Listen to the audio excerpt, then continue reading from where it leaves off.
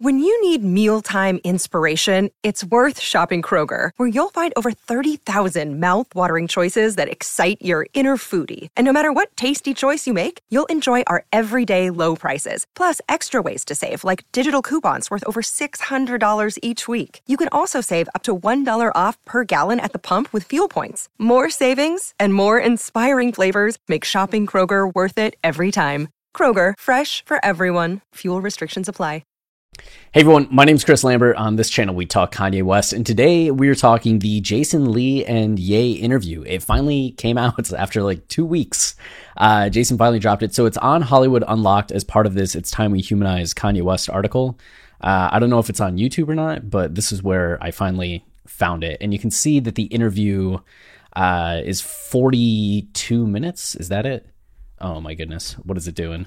Okay, 44 minutes and 36 seconds. So it's just Ye and Jason Lee talking. I actually, believe it or not, have not watched the interview yet. Yes, sometimes my life does not entirely revolve around Ye content. Sometimes. But I will watch it soon and make kind of a reaction. But I figured, at least for this video, we'd do an announcement and then go through this article here that kind of recaps some points. It's kind of funny too. I didn't realize his handle was the only Jason Lee, and that's because this actor, Jason Lee, from a number of things. My Name is Earl is probably the most popular one, is also named Jason Lee. So Jason Lee just kind of like, no, I'm the only Jason Lee. So looking at this article written by Blue here, Kanye West has often been cited as a polarizing figure, but his massive impact on not just black culture, but the world at large is undeniable. That is not an opinion, it is a quantifiable fact. Yet on the warm January afternoon when he sat down with Jason Lee at the Hollywood Unlocked Studios in Los Angeles, gone was the flashiness that one would expect from someone of his celebrity, replaced by the earnest candor of a loving father, demanding to be heard. So we get this first quote. They act like people just can't be human. They actually strip me of my humanity when they label me and put me in a box. That's the issue that I have with paparazzi a lot. The multi-hyphenate entertainer explained while discussing how the narrative about his mental health is often weaponized against him, which notice like the nice subtlety here of they actually strip me of my humanity when they label me. And here Blue's careful to say the multi-hyphenates, right? So instead of reducing him down to the rapper, the musical artist, the designer, like one of these specific things, it's just the multi-hyphenate. The flashing lights rapper, the multi-hyphenate entertainer explained while discussing. Okay, so a perfect example of this is the recent hoopla surrounding the 44-year-old's attempts to attend his daughter Chicago's 4th birthday party, which should have been a fun afternoon with friends and family, quickly snowballed into headlines and public debates about if his desire to be present that day were justified or crazy, which a little interesting because this interview took place a week before that happened, or a few days before that happened. So then you have the article kind of getting into, even though it's talking kind of about the interview, it's getting into things in the aftermath of the interview. Crazy is a word that has often been thrown at West, who now goes by Ye, but he maintains that if you took away the cleverly constructed controversies fueled by overzealous publicists, there's actually nothing wild or unhinged about a black father wanting to actively co-parent his children. This is the reason why I wanted to sit down and talk to you directly and talk to the world about exactly what happened, he told Lee. It's just no communication, and I never had like a Solange in my family that was really like, I feel what you're saying, even though I take care of 300,000 people in my family. One of the most striking things about the 45-minute sit-down is how relaxed Ye appears. 44 minutes and 36 seconds. Ye appears when speaking about his estranged wife, Kim Kardashian, who is currently dating SNL vet Pete Davidson. There is an unexpected tenderness in his voice as he outlines their relationship struggles, and then casually drops a jaw-dropping bombshell about her sex tape scandal, which this is something I heard, I guess maybe on Twitter yesterday or the day before, but he talked about, I don't know if it gets in here, he actually went and met up with Ray J. So before Kim did SNL and she's in New York preparing, Ye hopped on a red eye, flew out, met Ray J, and got the actual physical copies of the tape and the data, like the main stuff that's is the basis of the Ray J Kim Kardashian tape, and brought it all the way back to Kim and gave it to her so that she finally was the one in possession of this, in control of this. Like, it could never be distributed again, like in that way, like the original copy, right? Just having that source material, I guess, was like a huge thing. And he gave that to her before she went on at SNL. And he was talking, at least in the interview from what I was reading, or from the clip that I watched, about how kind of wild it was for him to go and do all this, and then have her make the jokes that she made and kiss Pete Davidson, like right in front of him while he's right there.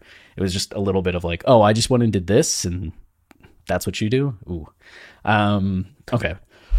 He said, this is the most transacted upon human being other than Santa Claus or Jesus Christ. She's the most famous person in the world, he boasts at one point, unable to contain how highly he still thinks of her. This is a stark contrast to the messaging from the Kardashian camp, whose sources allege are determined to paint Kim as a stoic matriarch, patiently waiting for a manic ex to calm down. Yeah, right? Like, a lot of the headlines, which Jason Lee talked about in one of his Instagram lives, was coming from a Kardashian publicist, in terms of like, this is the person that's putting out all of these stories and the slant of all of the stories and the framing of all of these stories to make Kim look a certain way, in this case the stoic matriarch, while painting Ye in a different way, in this case the manic ex who just needs to calm down. And you have seen a lot of stories like that, but then Ye goes on and does this interview with Jason Lee, and it's like, oh, you know, really behind the scenes, what is he like? Because a lot of people see the headlines and they just think yelling. They have visions of Kanye on rants and think that that must be what it's like all the time. And then you see this interview with him where he's talking about all this stuff, and you see the humanizing aspects of Ye. And I think that's shocking to a lot of people. I think it's something that a lot of Kanye fans have gone through themselves. Like, I feel like most of the Kanye fans I've talked to in person have had some kind of arc where it was, you're kind of interested in his music or very interested in his music, but you're not necessarily as into Ye as a person because you've read all these headlines, heard all these things, and you're a little bit more skeptical on who he is. But then you start getting into the music, and the music's so awesome, and then you start learning a little bit more, you start watching interviews, you start reading into some more details and nuance, and you realize some of the perception that you had of Kanye West wasn't based in the reality of who he actually is, but in the construction of who the media makes you think he is, which can be aligned at times, but often can be wildly different when you're just seeing headlines and reactions and like him as the butt of jokes rather than actually seeing him, hearing from him directly. So whenever he does interviews like this, I think it goes a long way to having that humanizing element that the media constantly takes from him by how they present him and choose to present him. Okay. To be fair, Ye certainly is no angel and has played his part in creating this enigmatic myth around himself, a fact that he even concedes to. Yes, like, Ye does get wild at times, but I think on the overall balance of things, especially when you're following him closely over the course of years, like a lot of fans are, you realize there's certainly more good than there is some of the drama, right? And some of the worst case scenario things. Even then, when you usually get things like in context, they're not quite as bad as some of the headlines make them seem. But when it comes to his in-laws, he counters, we are not going to be playing these little games, these little throw a stone and hide your hand moves. You know what you did, but then if I scream or react or something, it's like, look at him, he's so crazy. I wasn't crazy when I put the creative director Skims. Was it crazy when you made a temp 2 billion? Huh. Okay. I don't know if that's like a direct quote or if there's just like a word or two missing, but this is something that he talked about with Drake as well. He talked about how Drake sends subliminals, and it's one of those things where it's like people hear the song, and to Ye, who knows some of the context or gets why something that Drake says that might seem inoffensive is actually greatly offensive. And it's one of those things where it's like what did Ye use? He used the analogy of boxing, where it's like the ref doesn't see this other guy like taking these cheap shots or getting these hits in that aren't supposed to be happening, like little below the belt shots. So then when Ye finally goes off and like hits him after the bell or something, or gets angry, he's the one that gets in trouble, even though he was getting provoked and poked and prodded this entire time. So he has another example of this in terms of the media stories that are coming out, and the idea of the Kardashian family like throwing these little stones in the media and being like, oh, we didn't do anything. No, did it come from us? No. Okay, so to his point, there's a huge difference between disagreeing with someone and dehumanizing them altogether. Although Ye is often painted as a hysterical egomaniac, business-wise, his reach has never been wider. Which begs the question, who does it actually serve to make a black man with this much power an ongoing punchline, rather than leveraging his influence to feed and uplift his community? Although a lot of celebs have a reputation for being aloof and resistant to feedback, Ye has made it a point to be more accessible lately, particularly with black media outlets who have historically been deprioritized by A-listers. I wish that we could just get to a place where we just appreciate people while they're here, he explains, while recalling the night he, Lee, Floyd Mayweather, Madonna, Antonio Brown, Evan Ross, and Julia Fox were all snapped hanging out in an instantly viral clip. And while some would call that wish idealistic, it's a sobering reminder of all the living legends who have already passed away in the first few weeks of the new year. None of them perfect, but all of them still incredibly beloved for their contributions. In the midst of so many reminders about our shared mortality, do we honestly want to get into the habit of only showing people grace after they've passed? Instead of complaining about how we want the old Ye back, it may be time to call the new Ye in to have a more courageous conversation like the one he had with Lee.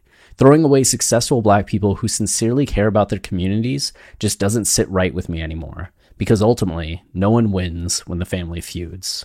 Man. And Blue Toulousma here is a columnist whose viral think pieces have been featured on CNN, HuffPost, BuzzFeed, USA Today, BET, and several other national news outlets. Her work mainly focuses on dissecting pop culture, promoting emotional intelligence, and fostering activism through the arts. So yeah, I think we got to see what Blue brings to the table in that piece, because when's the last time you've seen an article about Ye that was this kind of heady and not like philosophical in a destructive way, and like what damage will Ye wrought on the world? Rather, like what damage are we doing to an individual who like wants to do good and prioritizes doing good despite mistakes? And how is the, I guess, criticisms levied upon Ye or the toxicity thrown his way compare to what other celebrities receive, and why is it more towards him than others, and what is the end goal of this, you know?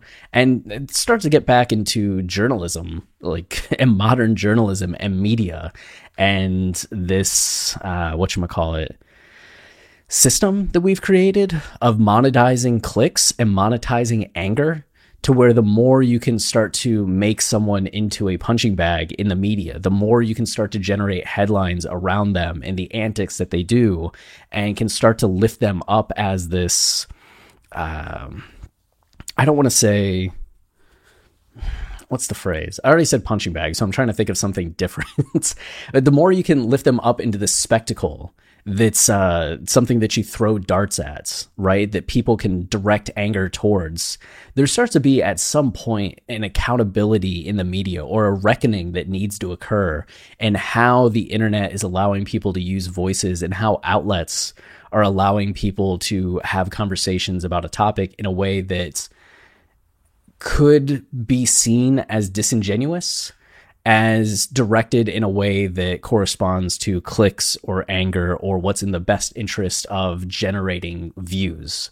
And that doesn't sit well with me. So I appreciate Blue's article here, and I'm looking forward to catching like the full interview with Jason Lee and Ye over the next day or so. But we'll make a video in the aftermath sharing some thoughts, but I wanted to give this article a read and let you all know that this interview is available. So that's it for now. Until next time, stay wavy and keep it loopy. Cheers. Everyone is talking about magnesium. It's all you hear about. But why? What do we know about magnesium? Well, magnesium is the number one mineral that 75% of Americans are deficient in. If you are a woman over 35, magnesium will help you rediscover balance, energy, and vitality. Magnesium supports more than 300 enzymatic reactions in your body, including those involved in hormonal balance. From functional medicine doctors to mental well-being and female hormone experts, we all know that magnesium is the one mineral to improve all aspects of well-being and health. But which one? Magnesium Breakthrough from Bioptimizers, the trusted choice recommended by leading experts with 7 best-absorbed forms of magnesium to ensure your body receives the support it needs for overall well-being. Go to bioptimizers.com/balance today and use code BALANCE10 for 10% off. Support your journey to wellness at bioptimizers.com/balance. Magnesium Breakthrough from Bioptimizers, your foundation to optimal health and vitality.